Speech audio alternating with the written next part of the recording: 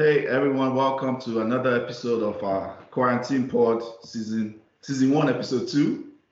Back here again. Eejay is here again. Eejay, thanks for Hello. coming. Thank you. Thank you for your work on the front line, as always. We're trying. Ola, thank you for coming on. Thank you for your work behind behind the laptop, like I'm doing. Our fingers are suffering on our backs for sitting down for so long. Yeah, can imagine. Okay, on this episode, we're going to try to switch it up a little bit. But before I start, I always forget to do this. I want to do a quick admin. If you like our content, please follow us on Twitter as FootyAD Fantasy. Facebook is Extraordinary Footy Fans. Instagram is Fantasy Footy. We have a YouTube channel also, which is going on. It's called Footy Fantasy. We also have a podcast also. You can find us on Spotify, anywhere you find your podcasts. On Apple, it's called The Footy Fantasy. Footy Fantasy is one word podcast. So, follow us, connect with us, engage with us. We'll start with the quiz first. Then we'll talk about the topic about the furlough that's going on currently. The thoughts about some clubs putting non-playing staff on furlough. For those who don't know that, this is pretty much where people are put on. Remind me again, furlough is when they are put on unemployment, right? Usually the employer, in this case, the employer will keep them working.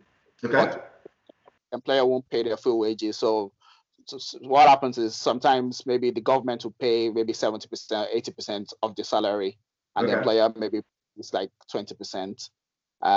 It depends on the establishment. Over here in Ireland, I think ours is they have a certain amount of money the government will pay towards the salary, and then the employer will maybe pay a little more or not pay at all, depending on how much you're earning normally. So that's a rough idea. The government will pay your wages while the employer is incentivized to keep you on their payroll, so they don't lay you off when the business is closed. Okay. So I think it's a little bit different here. Like if they furlough you here, like it depends on the company though. But if they furlough you here in America, like you're kind of temporarily laid off until like they can hire you back. So you're not laid off per se, but the idea is that they will not be paying your salary for a period of time. You will have to go file for unemployment. Correct. So that's how it works in America. That's how it is here. So maybe in England, maybe it's closer to Ireland, and maybe they have a deal that if they furlough you over there, like these employees, and we'll talk about that, if they furlough them, maybe they're getting some kind of compensation from the government. I don't know. Correct. And that's what it is. They're getting compensation from the government, and a lot of controversy. People have been angry because obviously that money is typically left for people who need it, considering the fact that most of these clubs, especially EPL clubs to be specific, have the financial means, to pay for these people. To pay for this for a while. And that's one of the things. The other thing we want to talk about is just go back in history, a bit of nostalgia from this season. This season looks like it's 10 years ago, but it was just a couple of weeks ago. I don't remember it. It does. So we're trying to say what your favorite game from this current season. It will be interesting to get people's thoughts about that. But we'll start with the quiz. Eejay, we have 3 numbers to pick from. 3 sections: soccer, football, depending on where you're watching. One is from tennis, long tennis to be specific, and general knowledge. So Eejay, 1, 2, or 3. It doesn't matter. It could be any of them. What I said now, it's not in order. It's just you have to choose a random number. Okay, so I picked 2. Okay, you pick 2. Ola, so you have 1 and 3 left. Ola, what do you pick? I pick 1. You pick 1. Okay. Yep. I feel like I gave it away. Did you? I don't know. Gave it the numbers or what it was like. Oh, I think I gave it away. No, I just picked 2. Yeah, Eejay picked the tennis question. Ola picked a football question. So we'll start with you, Eejay, since you picked first. Luckily, it's multiple choice because these are hard questions, so I had to be multiple choice. Cool. So Eejay, which Russian tennis player was the first to win a Grand Slam in singles in 1996? Okay. So the options are Marat Safin. So this is how we're going to do it. For every question you get 2 points. Okay. If you don't get it, I'm going to time it in 1 minute. Yeah. Maybe I don't want 1 minute. If you don't get it, it goes to Ola. If Ola gets 1 point for bonus, and that's what we do for each. Okay. So back again, going back to the question: which Russian tennis player was the first to win a Grand Slam title singles in '96? 1. Option A, Marat Safin. Option B, Yevgeny Kafelnikov.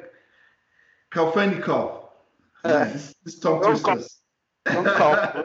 C is Anna Konikova. I think I did well with that one. D, Maria Sharapova. E, Svetnia Kuznetsova. Kuznetsova. Kuznetsova. Okay. So I'll repeat the options again, EJ. No, I heard you. I heard you. I heard you. Okay, so what's your answer? I think the question is tricky because I don't know. So by process of elimination, I'm gonna go with B. Which is? I have no idea what he just said. I don't know his name. Yeah, tell me the name. Tell me the name. You said it's not Safin. It's B. Who was B? Who was option B? So A was Safin, right? Yeah. Who was B? B was Kafelnikov. Wait, spell Kafelnikov, because are you saying the name right? Yevgeny Kafelnikov is Kafelnikov. Kafelnikov. I don't believe it's Safin. Safin would have had to have won at 16 to be the person. It's not him, so it's B. Okay, final answer B. Yeah, that's my final answer. Correct, EJ. Process of elimination. Process of elimination. That's good. Good job. Yeah. Okay, 2 points for EJ. Ola, your question, a soccer question. So you have to know this. You have to. Let me stop. Reset. Okay, so question: which keeper has made the most saves in the EPL ever? Ever. To date, yes, to date. Right. So the options are which save? So this is the question. So I'm very specific. Which keeper has made the most saves in the EPL to date among the options that's given? That doesn't mean that the person is the all-time saves person. Okay. Okay. A, Ben Foster. B, Peter Cech. C, Tim Howard. D, David De Gea. E, Joe Hart. Your time starts. You have 1 minute. That question it's hard. It's not that it's hard. If you're going to say current players, then why are you putting players that are retired? No, I didn't say current players. I said from the list of players. I didn't say current players. I said from the options to date. Okay. Well, yeah. David De Gea is still keeping, so he's going definitely probably have more saves than somebody who is retired. You know. Okay. Well, I'll go with can't be Peter Cech. Peter Cech didn't make that many saves when he was at Chelsea, so it's not Peter Cech. David De Gea has made many saves for United because their defense is porous. Was porous a few years, so he had to make many saves. Okay. Howard. No, not Tim Howard. Okay. Last person is Joe Hart or Ben Foster. I'm thinking it might be Ben Foster. Ben Foster has been keeping for a long time, and he keeps for all these relegation teams where he has to make many saves. I'll go with Foster. Okay, and answer Ben Foster. Correct. A lot. That's a smart elimination. He's actually the all-time saves. Ben Foster. He saved 1,150 saves since. Now there's a caveat to that. Since the Premiership started collecting data for saves, right? On Opta. Opta started in I think 06 or 07. Can't remember when, but one of those times. Just Opta started collecting data. So yeah, it's Ben Foster. Good job, guys. Wow, this is impressive. Okay, so there's a bonus. There's going to be a bonus one. Okay. So who was the first African American female astronaut? So it's hard. I said it's hard. I said it. A, Wilma Rudolph. B, Claudette Colvin. C, Mary Jane Patterson. D, Phyllis Whitley. And E, Dr. May Jemison. I have no clue.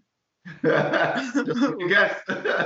I'll go with A. I like her name. Why not? Uma Rudolph. Okay. Ola. I'll go with the doctor. Ola is very good. His pop quiz is very correct. That's correct. Ola is right. Dr. May Jemison was the first female astronaut. I didn't know, but I just said, well, it was a guess. It was a guess. I mean, well, that's a good guess. So let's just go with the doctor. That's fine. In your true typical Nigerian self, who likes titles, doctor, engineer.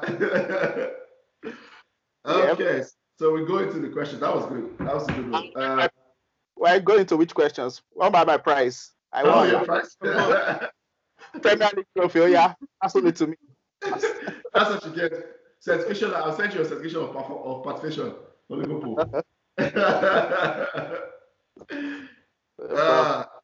Okay. So since Ola is the winner of the quiz, I like us to start. You get the honor of starting. What are your thoughts of the whole controversy? And things that, like we said, things are changing on a daily basis. I mean, players. So I guess first, let me know what are your initial thoughts, and then we can delve into the new developments. Well, when they first, I think it was Newcastle and Spurs that first did this following, like, oh, okay, we're going to put staff on follow and we'll take money from the government. And of course, they got negative publicity. Right. Then Norwich and Bournemouth followed. And then surprisingly, Liverpool followed, which many of us as Liverpool fans were not happy with that either. And it was crazy that they actually did it after seeing the bad publicity Newcastle and Spurs got for doing it. Yeah. So that was the most disappointing. I was like, are you people for real? Didn't you see how badly these people got bad publicity based on this thing? And apart from bad publicity, I just felt it was morally wrong. Yeah. It's not legal. Yeah, okay. The scheme was there by the UK government for businesses to avail of it. So what Liverpool and Newcastle and Spurs are doing, it's not illegal, but it's just morally wrong.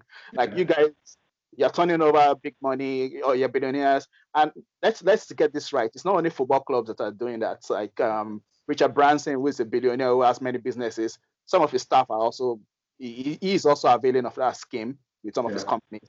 So it's not like it's only football clubs that are doing it, but Liverpool have billionaire owners. Our owner is a billionaire. Yeah. So what stops you from dipping a little bit into your own pocket, even if you say, okay, it's just for a few months, like maybe 3 months. Some people did the calculation. They said this stuff that you're trying to put on follow, it would have cost the club, it should have saved the club like 2.5 million or something. Very small money. Yeah. Like, are you telling me that John Eric cannot afford to take 2.5 million from his own pocket? That's why fans were angry. Like, come on, look at Mike Ashley. He's a billionaire. Yeah. Spurs, I think maybe they're owned by a consortium. But Mike Ashley is a billionaire. He did it. So that's why people got so angry. And, well, of course, they reversed the decision on Monday. Yeah. But for me, the damage was done. And like I've said somewhere else, this is not the first time they've done something like this. Like, they will make an unpopular decision.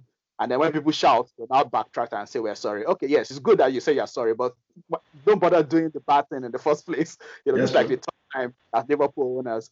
Now, I'm not saying they're extremely bad owners. They've done a lot of things good for Liverpool, but making decisions like that. So overall, I'm not limiting this to only Liverpool. I'm just saying clubs who are making a lot of money, who are making profits, who are owned by billionaire owners, I don't need for you to put your staff, use the UK government scheme to put your staff on follow. Why? Why should you?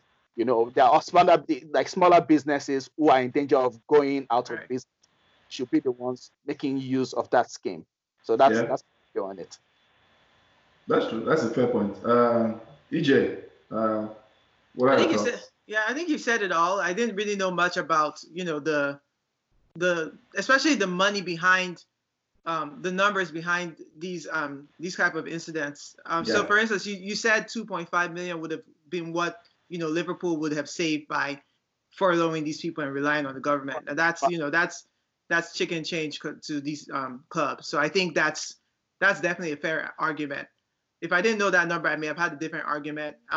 Also, I think the government UK has to take some kind of responsibility. Maybe if they set a cap on something, like exactly. Companies have this limit, and above that you can't participate.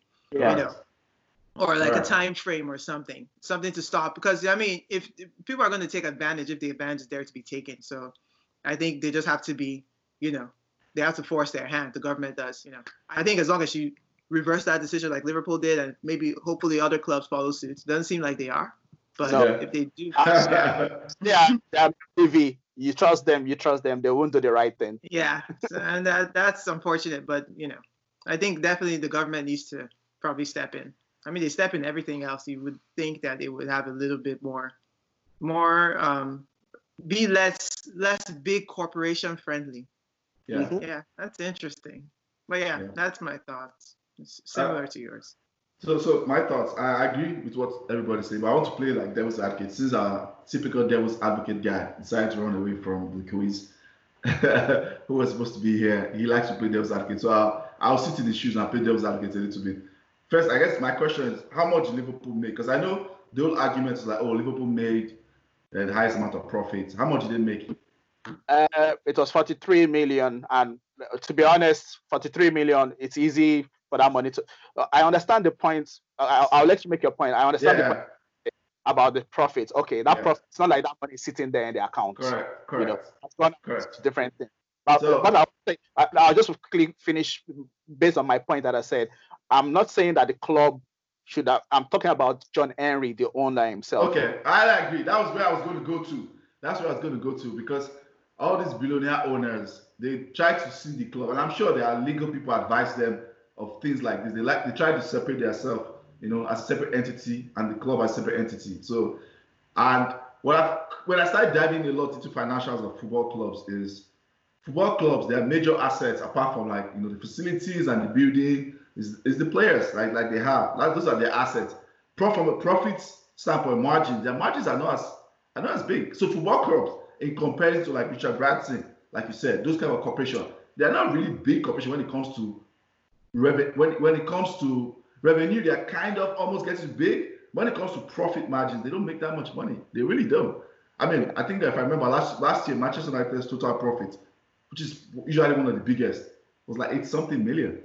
You know, that's what we made the whole of. And out of that 80-something million, the Glazers, you know, and the Keys take out like $20-something million. So what's left is like, they take it out every year. They take out their yearly dividends. They pay themselves about 20 million. So what's left like 60 to 50 to play around with. So coming from Liverpool's standpoint, to play devil's advocate, I understand slightly. If you remove the moral ethics and I want to be ruthless and be a business person, I understand why they were like, oh, this is an opportunity. Okay, let's take advantage of it. You know, but when you now put the moral part of football, the service, football being the fact that it's supposed to be like social organizations. That's what they were developed to be. Yes, it's absolutely wrong to even do that in the first place. Now, go to Mike Ashley and Daniel Levy. I don't think we've talked enough about them, especially Daniel Levy. Yeah. I think Daniel Levy now, maybe I'm slightly deviated. I don't want to chase this rabbit too much. I'll just make some of my points. I think Daniel Levy, for all the good work he's done with Spurs, because if you remember where Spurs started from financially, like all the good work he's done the last 15 years, where they were to build their own stadium now they're among the top 6, you know, in the big boys in the Premiership. They're among top 10, top 15 now financially. He has done so much good work to put Spurs to where they are. I think Daniel Levy is in danger of gradually like ruining all his good work, because I'm hearing rumors. The rumors are him and the family he represents, the Joe Louis family. I think Joe Louis is the majority owner, that they want to sell. Those are the rumors. Those are rumors, unconfirmed rumors. I'm not confirming anything. That it looks like he wants to sell, because some of his decisions, going back again, I'm not trying to chase too much, right? Going back to firing Pochettino, okay, that's fine. He was underperforming for what he was doing, but then you now go to a manager who you know will not work within your restraints of your your financial budget, and you know it's going to lead to like a showdown with you and him. It just personally didn't make any sense to me going for Pochettino to that type of manager when you know you have limitations budget-wise, you know. So they're now doing this, and there'll be calls for them to reverse it. He's not even addressing it. I think when he's trying to address it, he was making some nasty comments like, "Oh, would you rather if I if I employ this non-playing staff to go and work in my garden. But it's just like, what? Yeah, he made those comments recently. Wow. Yeah, that's what he said. It's not backing down. It's not backing down. Interesting. Yeah. So I think football clubs are in danger of, because what they're not seeing, in my opinion, it's just my personal opinion with this COVID, is there's going to be a behavioral change where fans know they're more important. Fans also know that, yes, we love football, we crave to be back there watching the games and all of that. But I think there could be there's a slight danger where fans might start pushing back based on, and the pushing back is, okay, these ticket prices, why am I paying 100 and something pounds? Like there might be a drop in post-COVID in the amount of people like who renew season ticket, who pack the stadiums. If clubs are not careful, the way they manage this whole situation with the players, with the fans, and decisions that they make. I think some clubs. What happened with Liverpool 2 or 3 years ago? This same owner, they increased the ticket price to £77. And Liverpool fans were like, are you for real? They walked out, right? They walked out. And within the next couple of days after Liverpool fans walked out, they just reversed the decision. They're like, oh, we're so sorry. It's like they're always trying to push their limit and let's see how far we can push them. Maybe they won't talk. And immediately they just shout and they get negative publicity. They just back down and say, oh, okay, we're sorry. We didn't mean to do that. They wanted to increase ticket prices. And that's why I agree with Ayo that eventually football fans will start pushing back. It's not just Liverpool. Man United fans have been protesting against the Glazers for ages. Arsenal fans have been protesting against Kroenke. There will come a time when fans will be like, enough is enough. And when fans, like, I think one of the things that actually forwarded the exit of Wenger was when stadiums started getting empty. That's when they were like, well, these fans are not coming to watch the match again, because the owners know, okay, maybe going to the match is not going to be a big part of the income they make, but the merchandise and the look, the public always matters to them. They always want to. The stadium is full, the fans are happy. It's a good look. The market that, so immediately the fans start staying away. They're like, okay, well, we have to take action. So absolutely, image. So from your standpoint now, piggybacking what you said, I mean, I was in Manchester United. I was in Old Trafford for the game against Burnley.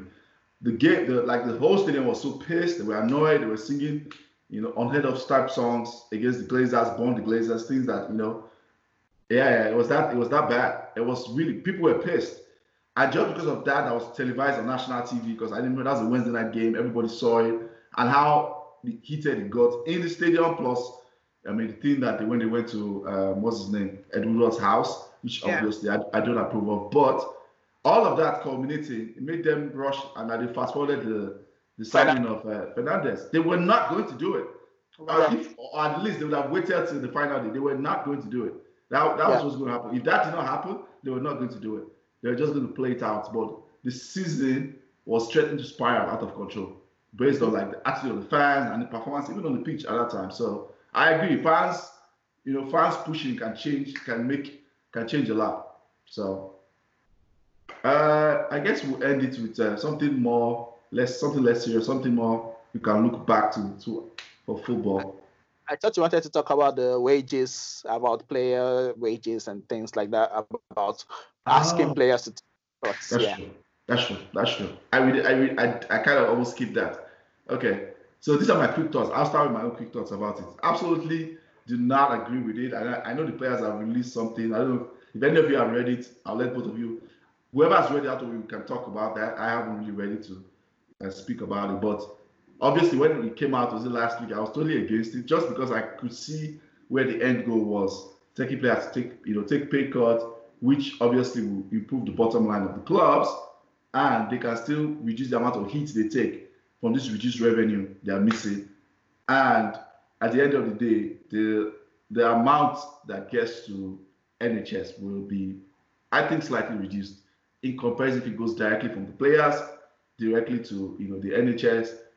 And in the end, So let me ask you a quick question. The 30% that the clubs were trying to take, were they planning to give it to the NHS, or were they just trying to improve their bottom line? They were trying. Okay.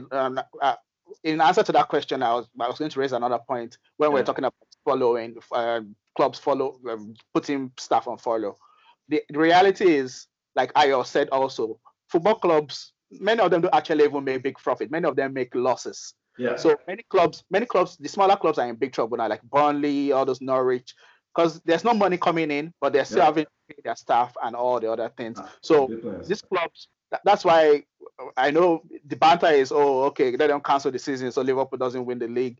But all these people, the banter they are doing, it has serious financial implications. If the season does not end, all these clubs have to pay close to £1 billion back, or they will lose £1 billion because Sky and BT, who sponsor the Premier League, are going to ask for that money back. So the 20 Premier League clubs will lose close to £1 billion, and many of them are already struggling as it is. They're struggling because there's no money coming in. Yeah.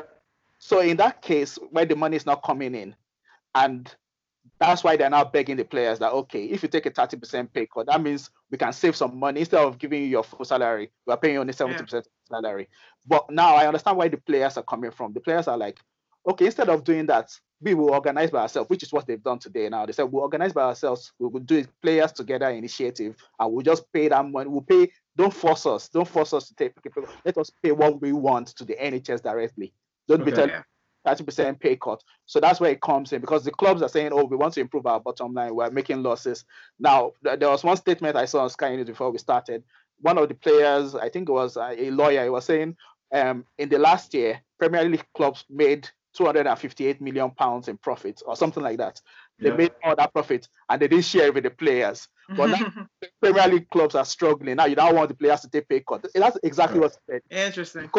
Yeah, so you see the and what makes it annoying for the players is the health secretary in the UK started calling out the players and saying, oh, look at all the Premier League players, you're millionaires, you're not paying money. What are you talking about? You're a politician. You guys didn't do your own job properly. And next, scapegoating the players. That's why you skipping. Are they the only millionaires in the country? What about the billionaires? Okay, what about other sports stars? Anthony Joshua, Tyson Fury, they made £30 million on their fight. Lewis Hamilton. Why are you not calling those ones out? They're not calling out the players. Why are footballers always the easy scapegoats? There are other people with millions. You're not calling them out. And you do your own job properly. You don't do your own job properly. People are dying, and now you don't want to start scapegoating the players. So that's my own take on the issue. Yeah.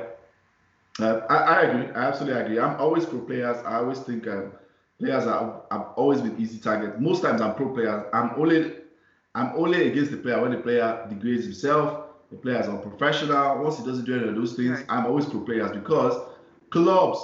I always go back to that. I always say they get away with murder. A lot of times they do, because they can hide under the umbrella. And when I say clubs, I don't mean club as maybe Liverpool, Manchester, Arsenal. It's the people running the club. They hide under the umbrella of, oh, back your club, support your club, and make wrong decisions and hurt players, and players can't fight back. And they play players in bad image in the public that, oh, this player, sometimes, not all times, sometimes some players, we have cases, people like Neymar, Ben Arfa, valid cases of players who degrade themselves. I don't support that. But there are sometimes that players, they turn players against, fans and all of that. Against the players. But where are the people running the club? Who puts them accountable? Nobody, because they hide behind Liverpool, Manchester United, Arsenal made a decision. No, you made a decision in the name of Manchester, and you make bad decisions sometimes, and nobody calls them out. So that's why. Those are my thoughts. EJ, any closing thoughts about the? No, I don't believe in them taking pay cuts. I didn't even know half the issues behind it. So and my reason is that, and again, I'm not attuned to the financials of these football teams, but I guess, like, for instance, Ozil makes $350K a week. So that's $350K a week every week of the year, right? Even when he doesn't play. Correct. And we anticipate that. I mean, the idea, unless they don't pay them for some weeks. No, I think every week of the year. Every week of the year. Okay. So, like, if these players if we're expecting them to finish the season at some point, then they're still going to play the same number of games, unless we have an abbreviated season, which we've not yet talked about. Then they're going to play the same 38 games, which they would have played last year, and you would have paid them every week of the year. So I don't know what the rationale would be, apart from, you want to save money for your club, and it's okay for you to ask. But yeah, I would never have agreed with them mandating it. Or even like guilt tripping the players into donating anything. That's a personal decision. And I saw a lot of players feeling like they were guilt tripped, like kind of like, you donate money, why aren't you donating? You make all this million. Or even Aaron Ramsey donated 10,000 pounds, and people were still calling him out. They're like, upon the 400,000 pounds you make a week, you can only give 10,000 pounds. You know, like everyone has their opinions about this, and I think, you know, people they part with what money they want to part with, but they have to earn the money that they're allowed to earn. They have a contract, you know. So it didn't sit well with me. But even now, after what you guys have said, it definitely doesn't sit well with me anymore. Absolutely. I mean, there was something that Troy Deeney, sorry to cut you off, EJ. There's something Troy Deeney said. This is the United stand. I mean, a lot of it was United talk, but there was like 3 to 5 minutes where it touched on all of this. You know, if I can find that clip, maybe that particular segment, I'll send it to you guys. Troy Deeney, I like getting opinions of footballers on, like, you know, sensitive issues like this, especially active footballers, because, you know, you have pundits. Sometimes they have to have their own agenda because of where they are. There's fans to have their own agenda because obviously they're trying to sell the product. You know, there are ex-managers who have to defend, you know, but having someone who is playing currently, you know, in an active club, touch on some of those sensitive topics. I mean, I think that was refreshing. Anyways, EJ, you can finish your points. I feel like I cut you off. No, that's it. Okay. I think this was fun, and we end with something more interesting, I guess. So EJ, we'll start with you. Yeah, I think it's more interesting. What was your best? EJ, tell us what was your best game of the season? Because this might not end. We might come back. But so far, let's just do what so far. What was your best game of the season so far, and why? Okay, it wasn't an easy question because I had to think back, like, which game did I enjoy? Because it's been a long, you know, I've not watched football in like weeks. Anyway, so let's go. I thought you were going to throw us do self-throw. Okay, you didn't even do that. No. Not yet. I'm gonna go with Arsenal United 2-0. That was good. On New Year's Day. Obviously, you know, we didn't have. I could have picked another club and another game. I think I like Norwich and Man City because it's back-to-back, you know, goals after goal, and City. Norwich just beat City and it was so unexpected. It was very exciting. Okay. But I think I like the reason I chose Arsenal and United is because obviously you guys know the day I see Arsenal beat United is always happiest day of my life usually. And it was almost not. Even though I felt like we could do it. I understand. You know, we understand why. Yeah, so you guys get it. You know, that ex, you're like that ex when you see your ex always doing well. Anytime your ex falls down or something bad happens to your ex, you're always looking for that because you know your ex is just doing well, just, you know, living his best life. Doing that well. It's okay. We're living our best life, but it's okay. You're doing okay. Arteta, one of Arteta's earlier games, I think, and, you know, we had just lost at Chelsea fairly, in my opinion, which they haven't suffered yet for what they did to us that day.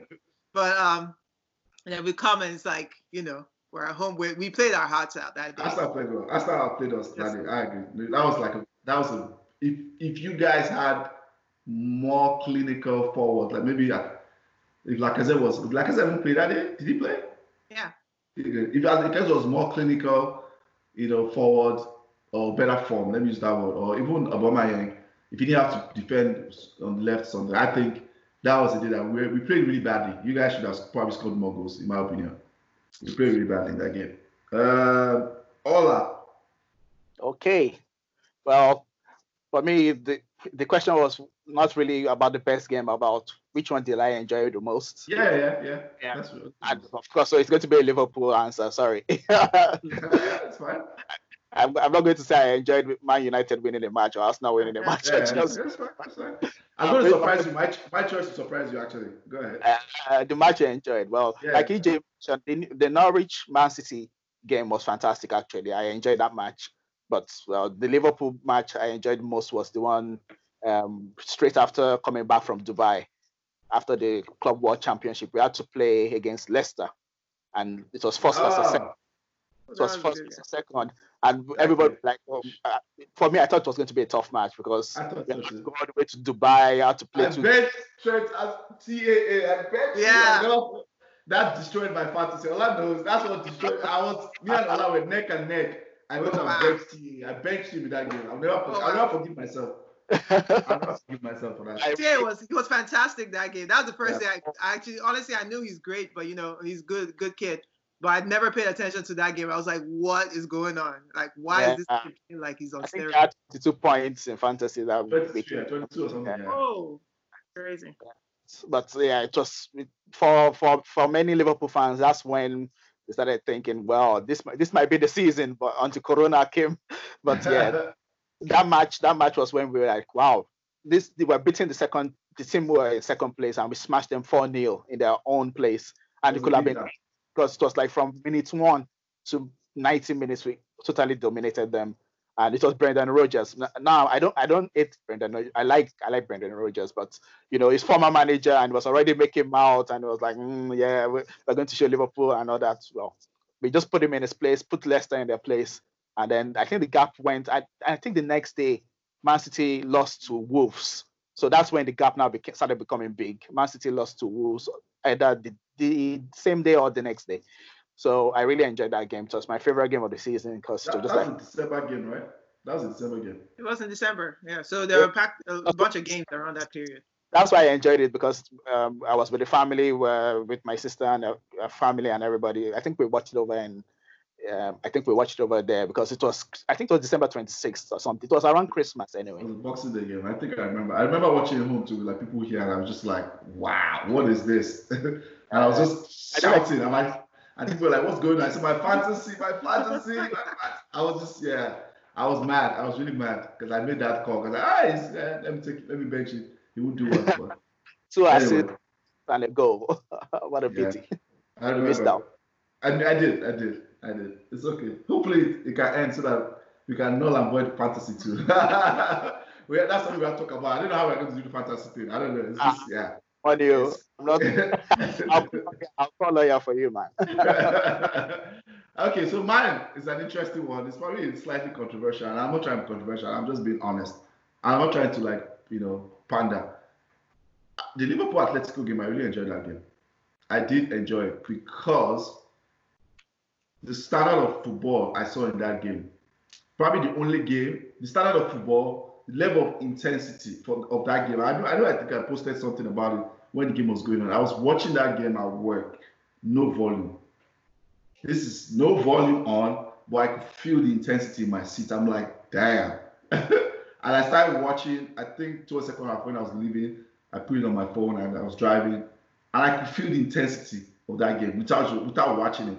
That game was super intense. So it was not just intense, the quality, tactically, I could see like what was going on. I enjoyed the game. I could see like the contrasting style of play, Atletico trying to defend, sit deep, trying to play dark arts football. Liverpool trying to attack, press them, pin them in positions, move the defense around. So I enjoyed the game. Especially, again, you Atletico, because you couldn't see that coming. It looked like one-way traffic up until extra time, when those mistakes happened and Atletico got confidence and started coming out, and they won that game. I think that game was a tactical masterclass.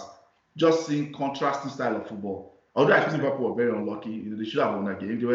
If they were clinical, like anywhere like themselves, they would have won that game easily. I think they should have, because it's not like Atletico defended beauty. This wasn't like the first leg where they defended like very well. So there were chances that Liverpool should have taken, I think. But the game was very interesting to me. I enjoyed the game. I just quickly refer to one podcast like that. Somebody was saying, people always say tactical masterclass only for defensive performances. Why don't they praise Pep Guardiola, for example, for if Man City win 5-0, they never say, that was a tactical masterclass by Pep Guardiola. But it's only when somebody's playing defensive football, they say, Mourinho tactical masterclass. Yeah, they usually, I think that's true. That's true. It should work both ways, It should. I agree with you. It should. It should work both ways, but I'm not calling you out for using it. I'm just saying I'm just amused by people saying. Correct. And that's why I said both ways. And if you see my comments, then I was praising both. In fact, I was praising Liverpool more during the game because I was seeing what Klopp was doing, like pinning them, moving them around. Like he had learned from the first leg and he was opening them up, but it just bad decisions, last minute bad decisions. Salah, poor finishing. Poor finishing. Yeah, they should have won that game easily. I think the second one that comes close for me is the City Madrid game. I really enjoyed that one too. That game was like super, super tactical too. Like That was. I didn't know you were including games from other competitions. So do you mean like any football game? Yeah, that's what I said. Anyway, Okay. Whatever football Okay. game that you saw this past season. For me, those are my two most enjoyable games that I have seen. This because I felt like this. I mean, because the Premiership was just kind of a one-way traffic this season. You know, I mean, yeah. If you're not a Liverpool fan, you're just like, nah. The inevitable is about to happen. I mean, which is fine. It's still. I mean, I'm not dogging Liverpool, but that's how it felt this season. Yeah, a lot of the top 4 teams. Yeah, there's not much excitement. Other people. Yeah, and funny enough, even though you guys, Liverpool, you guys, and City are our biggest rivals, the season before I enjoyed it. I told everybody, I was enjoying it. The fact that it was going to the last day, I enjoyed it because it felt like there was something to look forward to. You know, I did enjoy it. I'm just speaking. I'm happy being a lone wolf here. I've told a lot of other Manchester United fans who always try to come for me. I'm very happy being a lone wolf. I enjoyed it, being a football fan. There was something to look forward to. It was intense to the last day. Because we are not going to get that every time. What we get most times is what this season. This season is what we get most times. Do we really get this kind of thing? No. Yeah, I understand. No, not to this level. This is too much. Yeah. What I'm trying to say is this is too much. What I'm trying to say is what typically happens, we get to February, March. Yeah. Someone breaks away. One team is like 10 points. That's what's been happening for like the last. Exactly. Most times. Yeah. This is the first time. The season before was the first time. The season before was the first time in a long time that we went to the last day. Yeah. Season. Yeah, the previous season, that was the Aguero season when both of you guys, Man United and City, went to the final day. Yeah, it's true. What Aya is saying is true. You don't get final day finishes from two often. It doesn't happen often. Yeah, the closest that would have happened in between since the Aguero 2012 was this Leicester when Leicester won it. Leicester, I thought now. Yeah, I think they still won. And that was still far. It was still a little bit further out. Yeah, it was like 2 or 3 games to the end.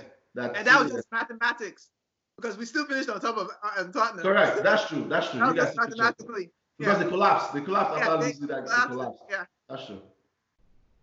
Well, yeah. Well, we look forward to the season coming back. I think this was fun, guys. If you're watching this again, we have to do the admin at the end, as we always do. Follow us. This will come out on YouTube. The audio version will be on Spotify. On YouTube, you can find us Footy Fantasy on the Spotify or anywhere you find your podcast where the audio version will be on. It's called The Footy Fantasy. Footy is spelled FOOTIE. Everything will be at the end of the podcast, so watch out for all the addresses. You can find us on Twitter, Footy Fantasy. You know, sometimes I'm on there, always trolling. You can come at me if you want. You can find us on Facebook. Our Facebook page is active. Website, we'll try to put some content. I'm thinking of writing some articles, during this downtime. Just some old school articles just to pique people's interest. Eejay, this was fun. Thanks for coming on. As always. Ola, thanks for coming. No problem. Enjoy everybody. I know you have to go to sleep now, so. Much needed sleep. Yeah, much needed. Hey guys, thanks for coming. Watch out for our next one. All right.